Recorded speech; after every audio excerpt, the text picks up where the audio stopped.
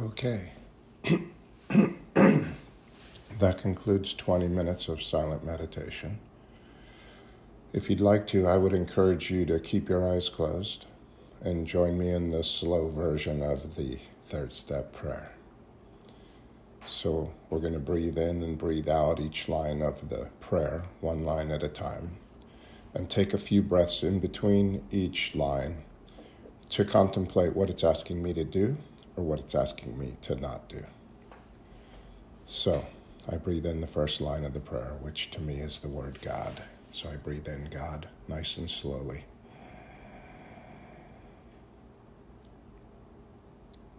And I take a few breaths and I continue to call in internally to this thing I call God or higher power, and try to connect with that thing inside of me that is God.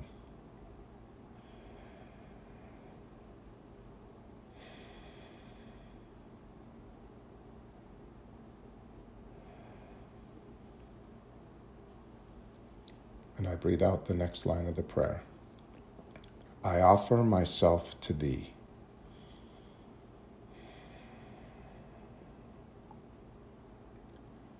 And I take a few breaths.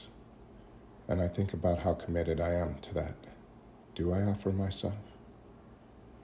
And what self am I offering?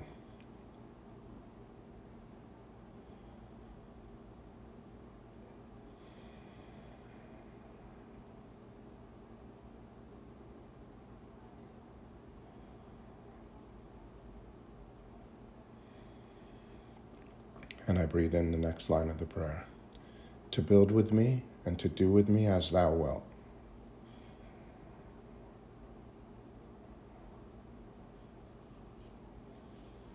And I take a few breaths and I think about what my higher power might want to build with me or do with me today, right now.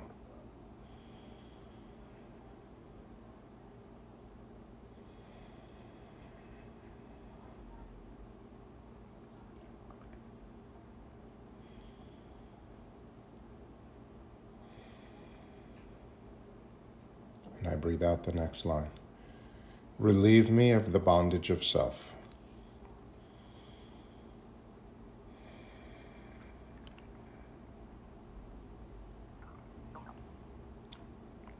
And I contemplate what my inner life would look like right now if I had no bondage to self. No old ideas, no opinions, no story.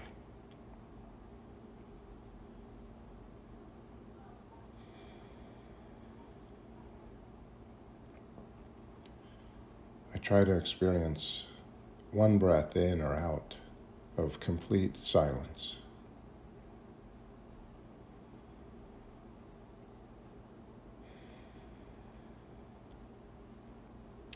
And I breathe in the next line of the prayer. That I may better do thy will.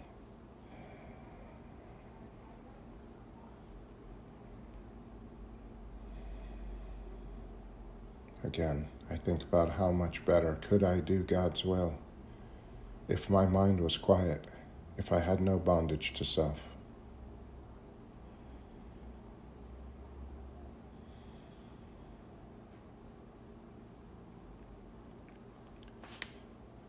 And I breathe in the next line.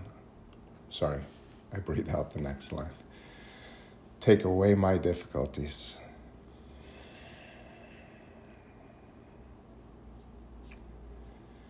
And I take a few breaths and I just look over my day so far today. What difficulties did I have? What got in the way of me being the man that God would have me be today? Or the woman that God would have me be today?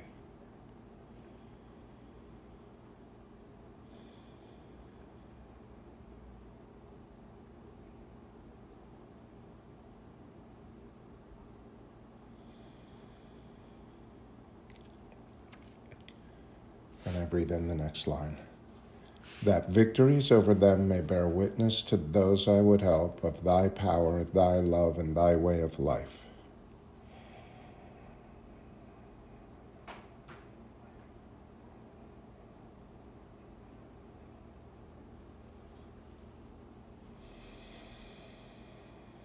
And I take a few breaths. And I think about the people I might come in contact with today, and how I might affect them, and how they might affect others, if I truly was an example of God's power and God's love and God's way of life.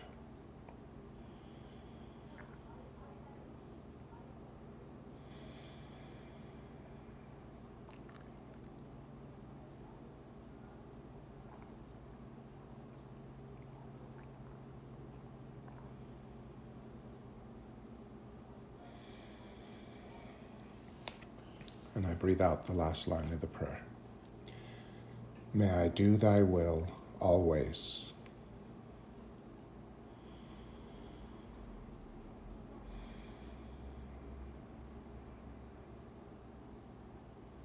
And I smile. And I picture myself going through my day with a quiet mind, doing God's will right now.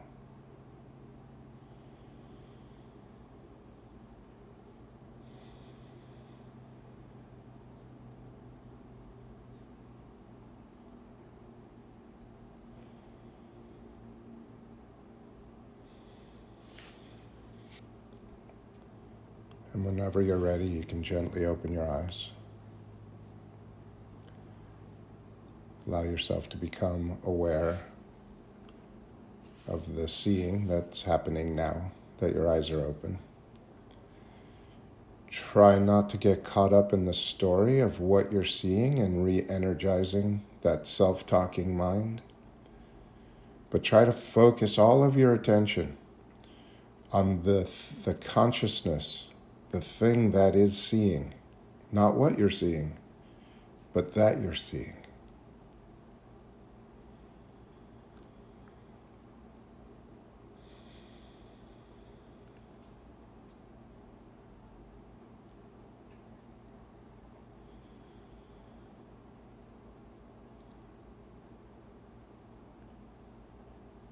You could ask your higher power to help you have vision instead of sight, but vision.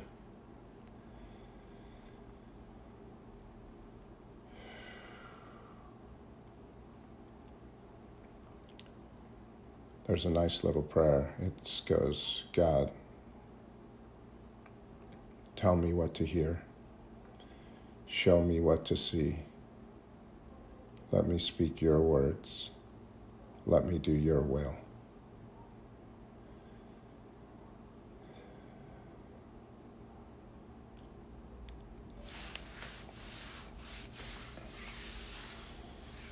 Breathing and being aware that seeing is happening. That's all that's necessary for this moment right now.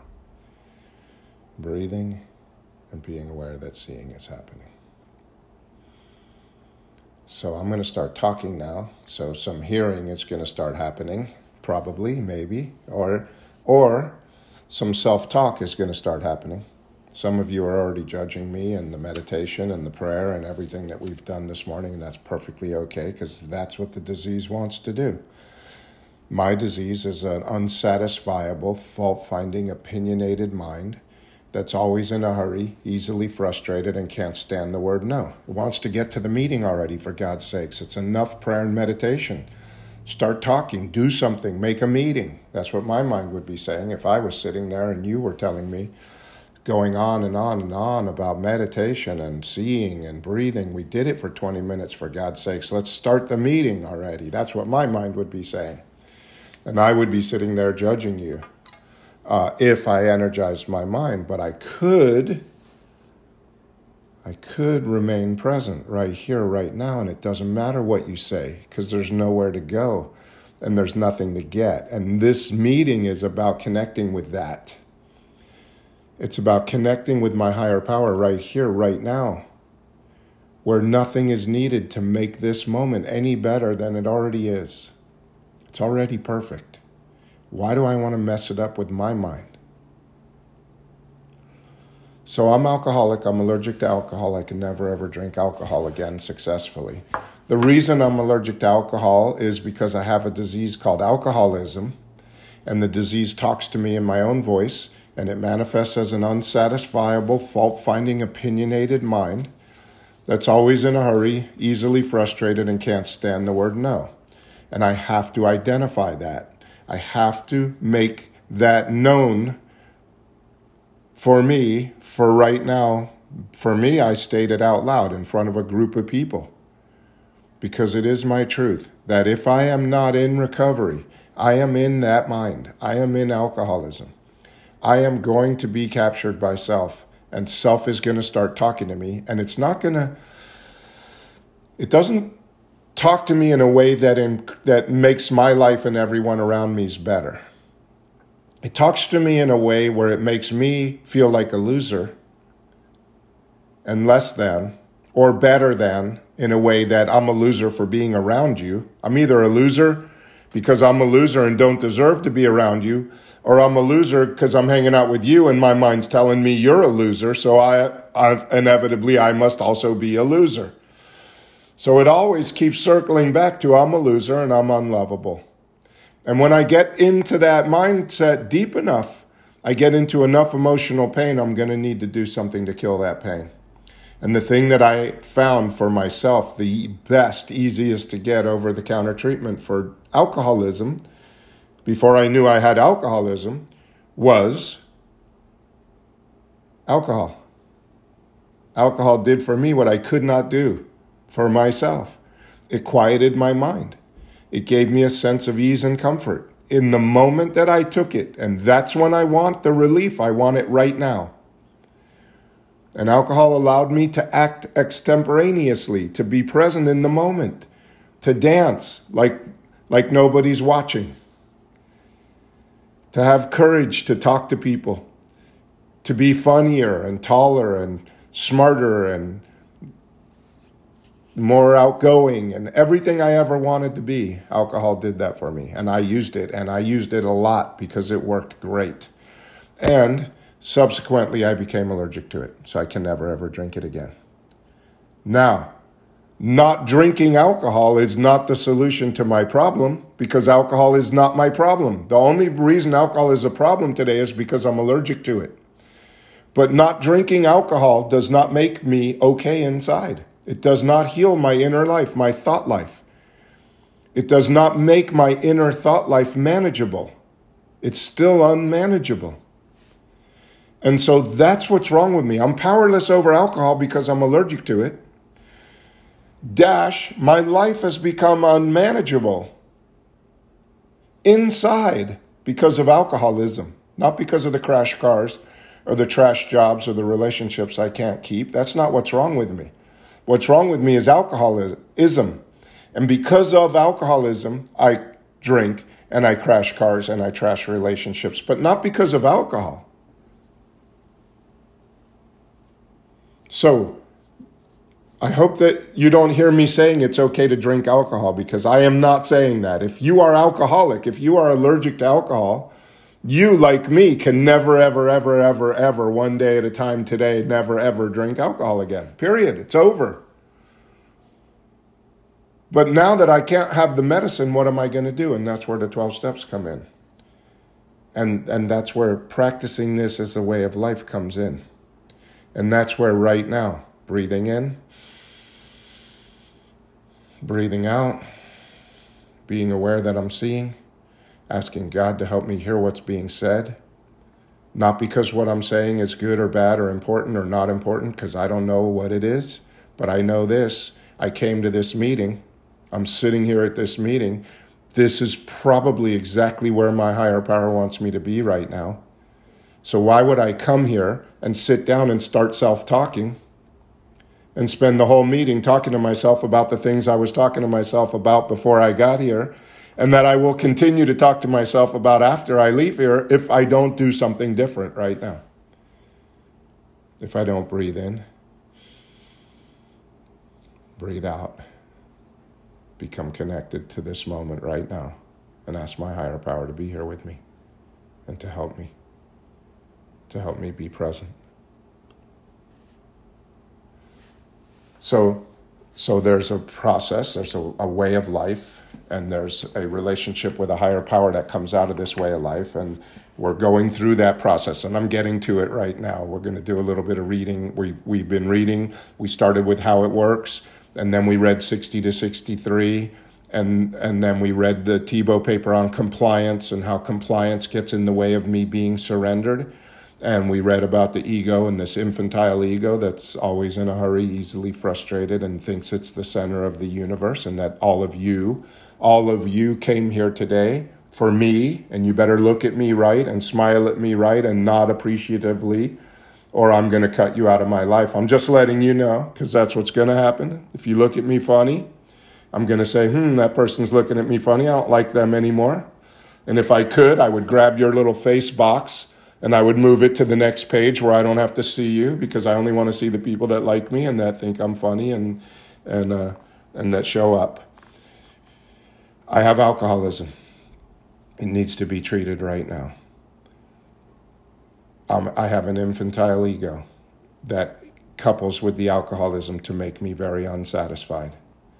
The disease, the doctor's opinion, he says that alcoholics, people that are allergic to alcohol because they have alcoholism,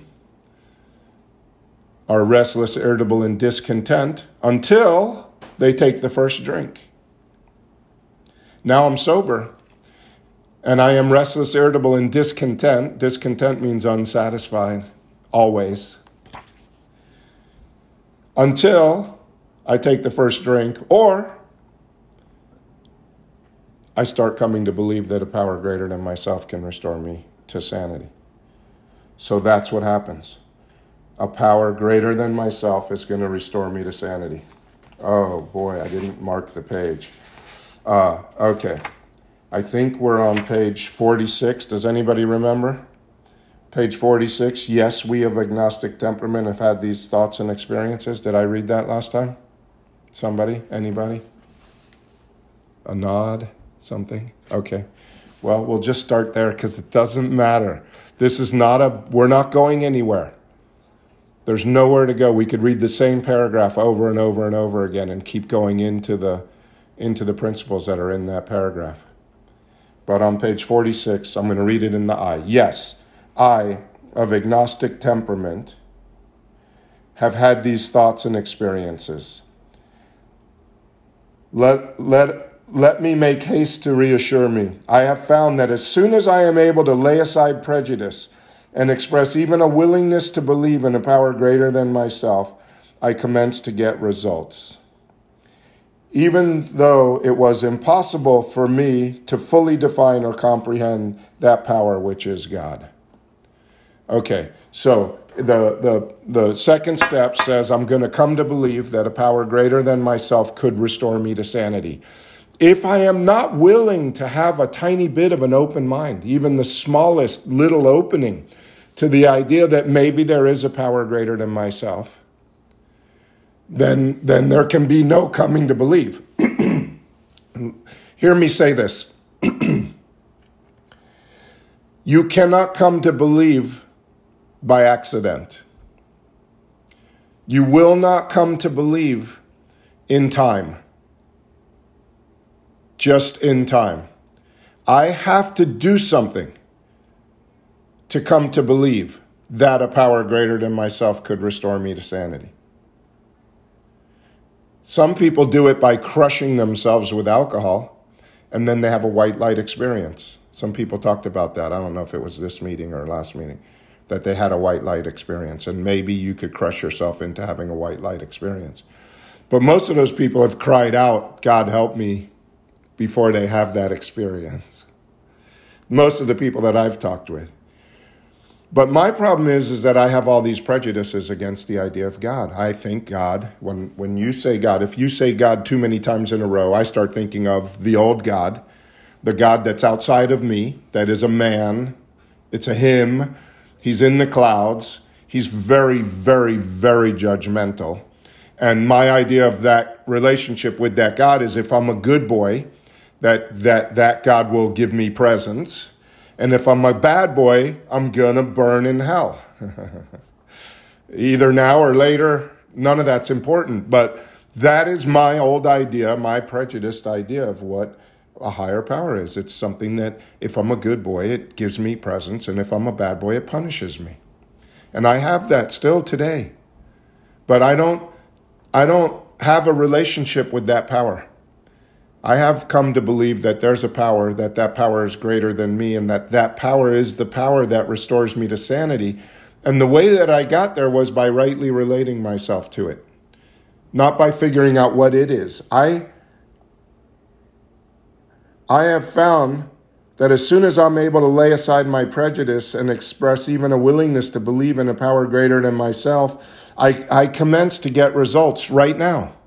I start coming to believe that when I rightly relate myself to my higher power, I have the experience of being restored to sanity, which means I have a quiet mind right now.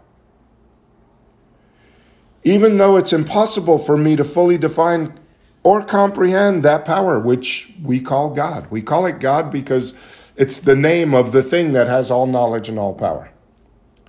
God is a title.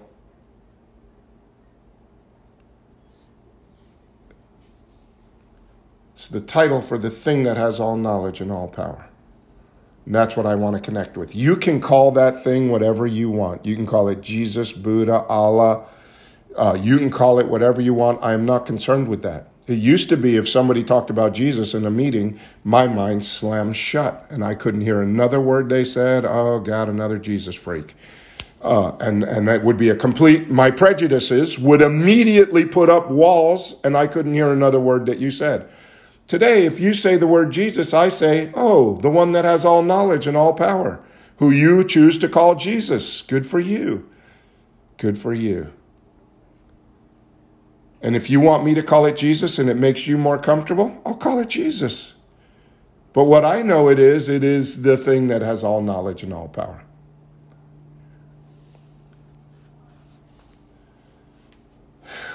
Much to my relief, I discovered I need not consider any other's conception of God. I kept waiting for them. For years in AA, I kept waiting for them to finally take me in the back room, behind the door that comes into the meeting, in the back of the church, where they were going to finally sit me down and tell me, look, Randy, if you don't believe that this power, whichever one they were going to name, is the right power, and that if you don't pray in this way, that you're never going to be sane. And I kept waiting for them to tell me which one it was, and they never did. I'm still a little nervous. Somebody's going to take me in the back room and tell me which one it is. But as of now, I have a relationship with a power greater than myself of my own understanding because of the practicing that I've done to have a relationship with it and the quiet mind that I've had because of that practice. And I don't feel the need to know what it is. I just know that it does what it's supposed to do when I rightly relate myself to it. My own conception, however inadequate, is sufficient to make the approach and to effect a contact with it. As soon as I admitted the possible existence of a creative intelligence, a spirit of the universe, underlying the totality of things, I begin to be possessed of a new sense of power and direction. Provided I took other simple steps. So, we talked about this last week. It doesn't say I'm going to come to believe in a power. I'm going to come to believe that a power can restore me to sanity. And I'm going to have to do some things so that I could come to believe that. This is not a blind faith where I just say, oh, I believe, and now I'm healed. No. I'm going to rightly relate myself to that power, and then I'm going to see what happens.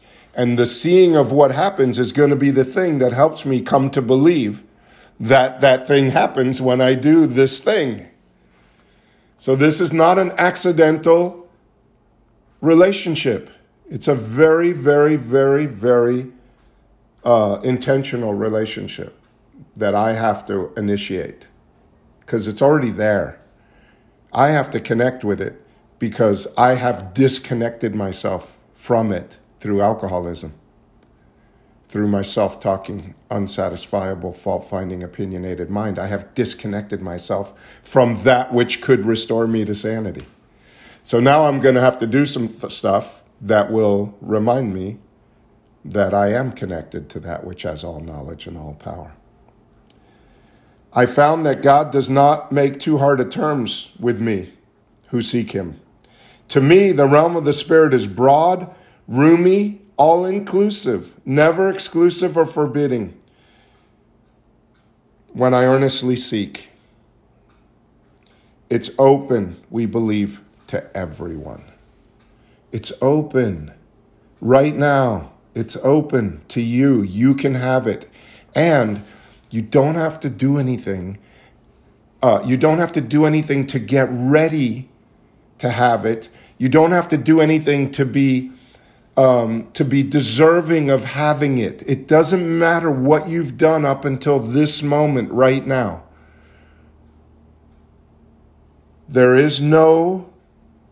God does not make too hard of terms for those who sought. It just does. It just accepts me exactly the way I am right now. And what it wants me to do is to be fully present right here, right now, with no old ideas. That's why the third step prayer starts with, relieve me of the bondage of self. Relieve me of all of the story of everything I brought to this moment. Relieve me of all that. Because none of that's going to help me to have a relationship with my higher power right now. None of that's going to help me to come to believe more now than I did before. It actually, all of my old ideas, I have to let go of, or the result is nil. So in order for me to come to believe right now that a power greater than myself could restore me to sanity right now, I'm going to have to let go of all of my old ideas, and I'm going to have an open mind. A mind with no preconceived ideas, no story. Right now, God, could you be with me? So I'm going to stop talking, but before I stop talking, we're going to do another 2 minutes of rightly relating. So the end of the second step, it says, every AA meeting is an assurance, every 12-step meeting is an assurance that God will restore me to sanity if I rightly relate myself to it. So right now, I'm going to tell you how I rightly relate myself, and then I'm going to do it for 2 minutes, and I invite you to try it and see what happens, and see if you don't come to believe something more, a little bit more. So again, I just sit, I do it with my eyes open, and I invite my higher power into my life, and I do it by sharing with it everything that's going on in my mind. God, there's some new people at this meeting. I'm a little worried or fearful that they might think I'm weird. I'm just sharing that with you because I want you to know that I have those fears. And I share my life exactly where I am at right now. All of my fears, all of my hopes, all of my ambitions. I share that with my higher power. And when I run out of things to talk to it about, I start thanking it. And I start thanking it for the little things. Most of you know I like to start with my fingernails because I'm very, very, very grateful that I have 10 of them and that each one of those 10 fingernails is actually on the end of a finger where it's supposed to be. And I know positively for sure, since the last time I talked about fingernails, I have not one time sat down and thought about growing fingernails.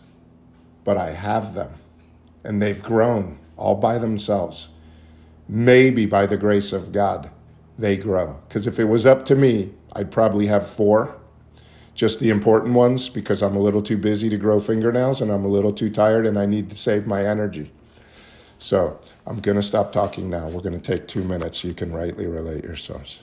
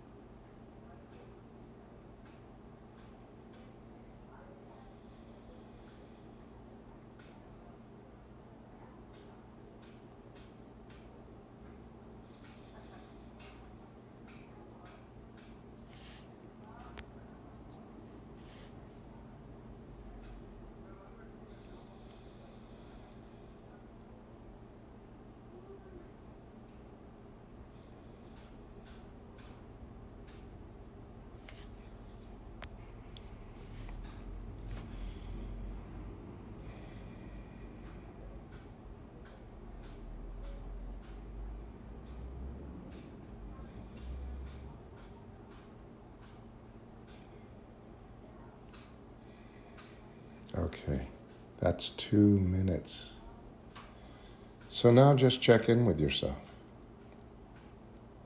Having done that little exercise, is your mind quieter right now than it was before you started?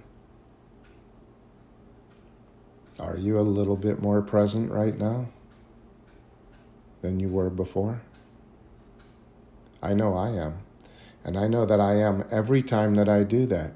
And I also know this, that this is not an exercise that I do for 2 minutes once a day to have the experience of coming to believe.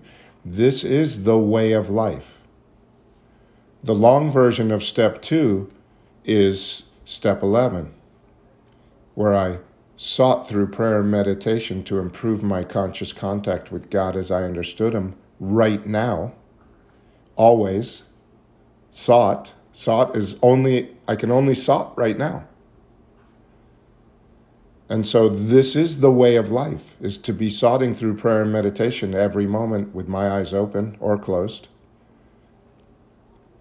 to improve my conscious contact with my higher power. And in doing that, I'm more present and I have better relationships with everyone and everything around me.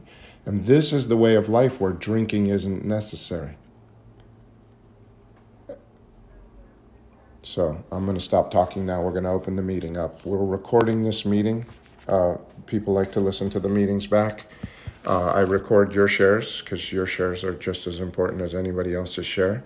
And if you'd like to share, it's going to be recorded. Unless you tell me not to, I can pause the recording. We have the technology.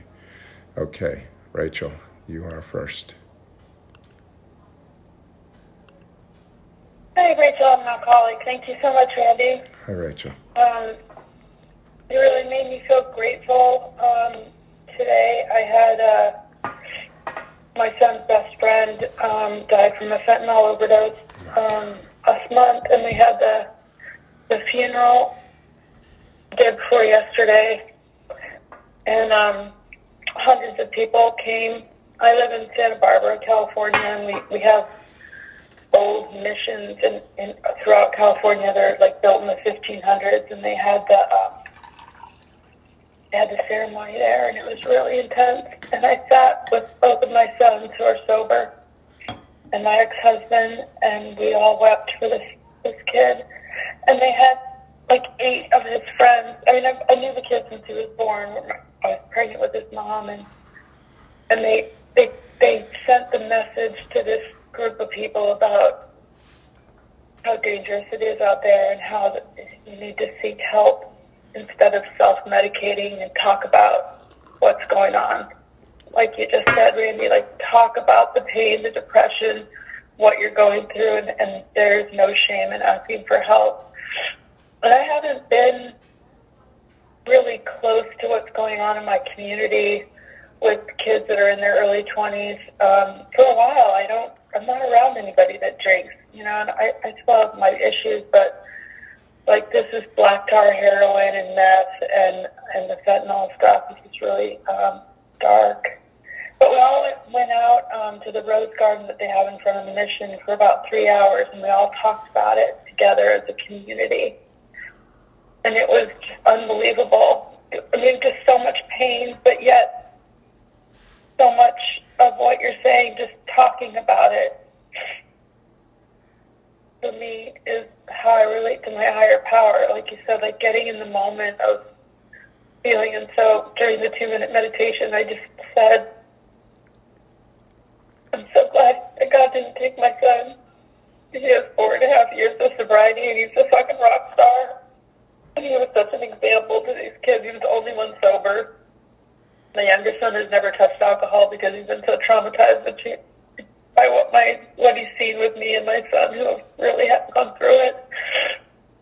So thank you, Randy. It's not weird because we all talking about what we think. It's just refreshing, and it makes me feel validated and normal, and just that I need to accept myself and go through these things.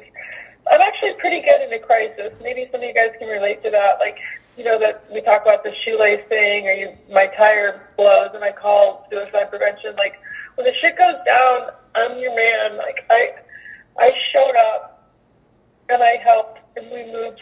I felt good about showing up, and you guys taught me that here. So thanks for letting me share. I'm sad. I'm mourning, and that's okay. It's not about me. I've just been going through it. Mm-hmm. So thanks for letting me share. Thanks, Rachel. I had a cousin, his son died last year of fentanyl. Nice kid, took the wrong pill. Scott? Thank you so much, Randy. Mm-hmm. Scott, definitely not a call of mine. Rachel, I'm so sorry. I'm proud that you can go through it now. As many people know, I lost my dad when I was only 19. And I couldn't go through it. I'm an only child, and I had to be my mother's best friend and husband. I could not let myself grieve. And as a few people know, the only time I've been to his grave is about 2 years ago. And that's because of this program. And I'm slowly moving forward because of this program. And what I've learned, Randy, what you've taught me, that you have to feel things. I was with the airlines for 40 years and had a half a dozen occurrences.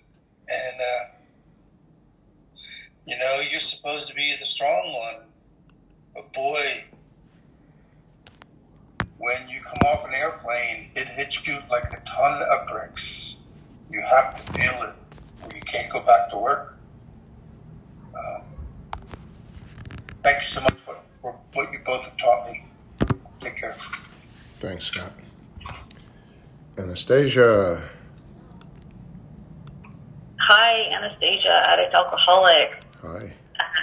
I definitely relate to kind of, when the self-talking mind is on full blast, it's probably not the moment where I'm, going to light a candle and feel the radiance of like the light of the flame and go for a walk and be like, God, the grass is so green today. Like, oh, look at all the color and the petals, and I'm so worthy of existing right now. It's just like kind of, it's a distraction, from feeling good. And my disease is really hell-bent on feeling not good. So I've been in AA a really long time, so I'm really familiar with like steps and prayer, and definitely I'm aware of my self-talking mind, and it's that kind of thing of like self-knowledge. It really that's not enough to just know. And sometimes even prayer, I can be like, oh, here's the thing, like, God, can you lift it? But even then, I feel like there's another step that's missing. And I almost wish we had a step in AA that was called, new ideas, where it's like, and I guess part of that can be, creatively done in the 7th step, or I do that with my current sponsee who I love, with her recent 2nd step, which is to like kind of review what the insanity is in step 1, and then have a list of like some go-to ideas, but ask God what the go-to idea is. It's like, God, I'm really, feeling cut off. I'm not feeling trustful of calling people in AA because I often get confused after the phone calls, and I need your help. Like, can you give me a new idea about this? Or, God, last night I was feeling really alone. Like, God, I'm really feeling alone. And that's the story. Like, I'm alone, capital letters, alone. Everyone, do you hear it? Like, alone. And I'm like, wow, like, what can be a new idea? And it was like, well, how about, I'm known. Like, how many people know you, Anastasia? Like, I can walk down the street and it's not long before I see someone that knows me, or whether I'm on a meeting or whatever, even just going somewhere I locally go, people at the shops might recognize me because I chat with them like I'm known. But I have to ask God, and I'll close with this. It's like, like with alcohol, like I can say, God, please lift this alcohol craving. But if I don't have a series of things to do after that, like the alcohol craving is going to come back, or things that make me want the alcohol. So I feel like with this thinking thing, I can pray to God, but sometimes I need an assist with that new idea and belief system that to bring in, because my disease is so hooked on just like churning this like manufactured crappiness. So it takes a deliberate application. But if I remind myself in small ways, it really helps. Like I keep like a big jar of water next to my bed, so when I wake up, I drink water. And my disease won't let me acknowledge that shows I believe in my existence. You know, I like the way I feel when I drink water in the morning, because I haven't had a drink of water in about 12 hours. But if I notice these small things, it reminds me, like, no, I do believe in my existence. I go out every day for fresh air because I'm worth air and sunlight and water. I'm like a plant, you know, like I give myself things to grow. And but this new thinking thing definitely takes deliberate application, because that alcoholism and other outside issues really are like a magnet. So I need to pray for help with that. But it definitely takes a lot of deliberate application. Yep. Thanks, Anastasia. Shakith.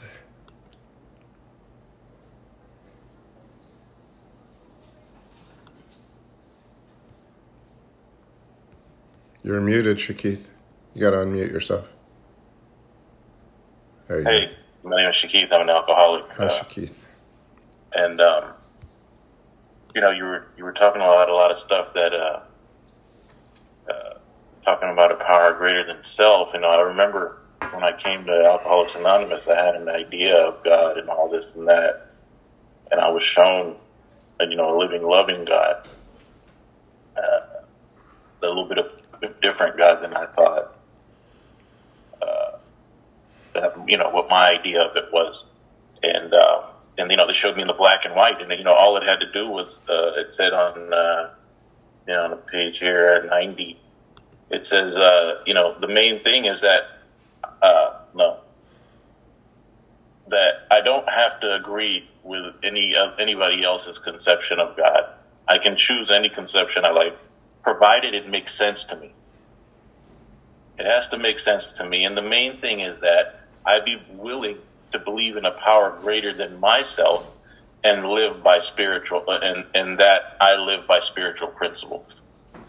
And I had to, you know, I had to obviously see that I can't produce a sound mind. And they told me what happened to them. They said, you know, you tell me you think you can produce a sound mind? And in order to have a sound mind, I had to see what an unsound mind looked like. And so, you know, I saw the goodness that came from this power. I saw the goodness that came from rightly relating to this power and being able to talk to it. And I also saw, you know, how rough and how loud the boombox of my mind can get, and how I have to get quiet, and how I can, you know, sometimes it's so loud, you know. So it also told me what to think in the book, you know, because it told me the black and white doesn't need my help. The black and white didn't need my help. And in order to get back on track with this power, I was always able to say, thy will be done, not mine. See, and not mine really let me know what was going on. It really shined a light. Oh my God, look at this. I'm up to my old tricks again. But the whole thing was to see the goodness that came from this power and the peace that I got and a little bit of soundness, and to know something different than me trying to figure out how to solve my problems on my own power. How when I did that, it got worse. Well, because I was always playing God, and I was sitting in God's chair trying to run the show. And I found out I don't have to do anything. It all takes care of itself if I'm willing to be the man that God would have me be. I can match calamity with serenity. And I can only do that right now. Being present with the power, sharing myself with the power, asking this power if I can, you know, how can I best serve thee? Thy will be done, not mine. Not mine is the important part. If I can stop playing God. So, thank you for letting me share. Thanks, Shakith. There's no more hands raised. Somebody want to ask a question? Oh, there we go. David? David, alcoholic. Hi, David. I wish I could get here on Wednesdays, too. I miss this meeting on Wednesdays. It helps me so much. But I'm glad I'm here today. That's all that matters. I'm here now. I've been having these, I don't like to call them coincidences. I don't really believe in that word. I think it's more God's way of remaining anonymous, I always like to say. But for lack of a better word, I'll call it a coincidence. I've been having a lot of these during the past week where I've been seeing these signs that are so vivid and so real and so tangible, and that I'm being shown where to go, and I know I am. And it's meetings like this where I can look and find those, I can see those things, rather than before when I would just kind of pass by, I guess, because I never really noticed them until I got sober and started working this program. And now I can see all these things, and it's just all I have to do is show up. The things are always there, and God's not going to make a mistake. And it's like, if I'm where I'm supposed to be, it just means that, if I am right where I'm supposed to be, the signs will all be there. And I just have to open my eyes and look at them and accept it and open my heart to them and do what the next intuitive guide is to do. That's what I have to do. And I've been shown a lot of that intuition recently.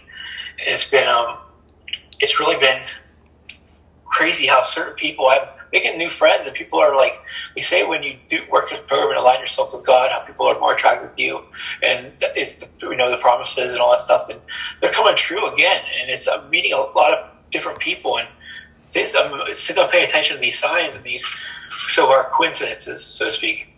I'm going farther, and it's really great. Feels great to be able to see this stuff now and to relate to it and be able to pick it up and just show up for God. For me to be with God, not for Him to be with me. I always say God can be with you, because I don't think God needs a lot of repeating in prayers. I keep my prayers simple now, because I don't think I need this. I don't need to repeat things over and over again, because God knows what I'm saying. So I'm just be repeating. I've been not doing that recently. Just God, show me what you have me see, and I'm seeing it, and I'm seeing it, and I'm seeing it's clear, and it's a beautiful thing. So thanks. Thanks, Dave. Lars? My name's Lars. I am alcoholic. Hi, Lars. Hi, Randy. I'm going to go right to a question just to talk, and I love your discussion.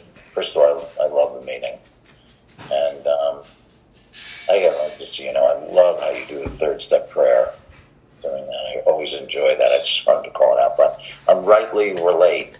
So I was doing that, and I love your whole discussion. I really appreciate your discussion on rightly relate and the great significance of that. And I was doing that, and I found myself getting sort of future tripping. You know the term, right? Future trip, getting in the future. So all this stuff, like you were saying to begin with, the self-talking mind, like, this person doesn't like me, and all this stuff you said at the beginning of the meeting. And really, it was getting into economic insecurity, which I feel I have the 9 steps promises in my life of fear about people in economic insecurity will leave us. But I found it coming back like some concerns and some business things and so on. I was thinking, okay, God, I was trying to do it as you described it, but it was starting to, then I was starting to get more anxious about it, actually. Pastor, can you give me some thoughts on that, please, or your suggestions, I guess? Well, rightly relating is not rightly relating what's wrong in the world to God for Him to fix. Rightly relating is just telling God where I'm at and asking for help to be okay, not to fix my finances, just, hey, I'm always afraid. I'm always afraid that I'm going to go broke, that I'm going to make bad decisions, and I'm going to be old and poor and alone and sick and die by myself. That is my ultimate dark fear. I always have that. And I always want God to fix it. Oh, if I could just win the lottery, then I wouldn't have to worry about that anymore. But that's the self-talking mind telling me what would make me okay. My track record is that I have always, every frickin' moment up until this moment right now, I have always had everything that I've needed, and I've never been sick and alone and broke. Even when I was sick, alone, and broke, I was not that. It was the transition to the next right thing. So it wasn't my idea of what sick, alone, and broke was. So I just tell, it's just a sharing. It's not an asking. It's just a sharing. And in that, I am supposed to be telling, look, I'm talking about my financial insecurities to you right now. I'm getting more financially insecure. Truth of the matter is, God, I'm very financially insecure. And that's the truth. The truth isn't that you're going to run out of money. The truth is that you're financially insecure. And so I have to tell my higher power where I'm at right now in my life by rightly relating myself, not by trying to figure out what's going to make it better or how God can make it better. Just, oh, this is where I'm at. Look at me. I'm a fearful person. I'm full of fear. Whenever I ask myself how I'm doing, I'm afraid. And that's what I share with God. Could you help me maybe with my fears? Could you help me to just be okay in this moment? And that's, I hope that's helpful. Rue.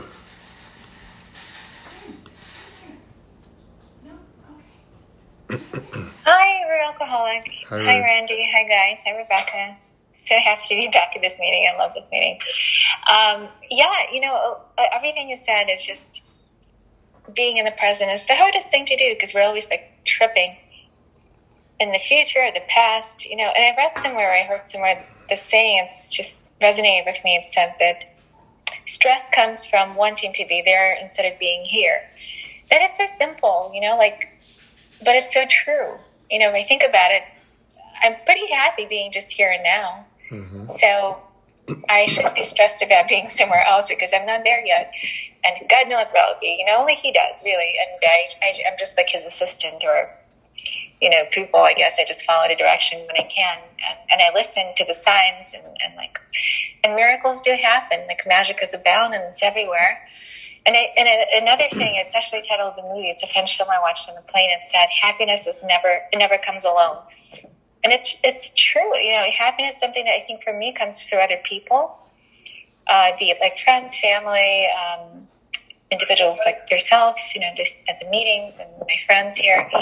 But I feel like we all add something to this collective understanding of what happiness is, and it's never monetary, So I always felt like God gives enough and provides enough, so I should not worry about like finances and it's just, because we're all capable of getting jobs and doing, improving our lives if we were driven that way, So for me, it's become to a point where I just want to be a better human being. And it's a daily reprieve. I'm never perfect, and it's not something I strive for anymore, even though as a child I was a perfectionist, but I find it's a pursuit of happiness, and it's so elusive. It's intangible. But those moments of intangibility and this almost godly presence only comes when you're actually truly surrendered, or I surrender to this universal power, that's everywhere. But I forget because I sometimes I just get close in this bubble of my own prison, like we're all prisoners for our own making. So anyway, so it's a really nice day to be in LA. It's hard to be unhappy. The sun is shining, and it's just, the spring is here in the summer almost. But anyway, that's all I have to say, but I do appreciate all of you, and I'm happy to be here. Thanks. Thanks, sir. Thanks. Jefferson, I'm sorry. It's 12:30. You're going to have to wait till Wednesday. Or you can call me. I appreciate all of you so much. You have no idea. I'm so grateful that you all came to meditate with me today. It's the highlight of my day is meditating with all of y'all. I did put a link to the retreat. There's still some beds. The house that we're in holds 20 people, and we're at 18. So there's 2 more beds left in that house. And they have private bathrooms. So if you would like to go to Nashville and join us for 3 days of a quiet mind, that's the goal. We would love to have you there. With that, I will stop talking. We'll do a moment of silence, and then I'll make it so you can all unmute yourself, and we'll do the Serenity Prayer together.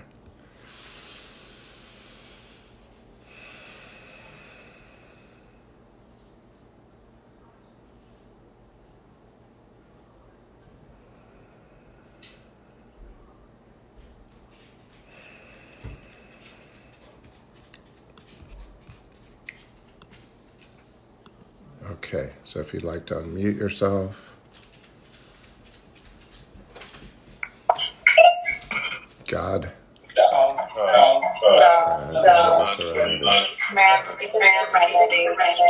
I cannot change. The courage to change the things I can. And the wisdom to know the difference.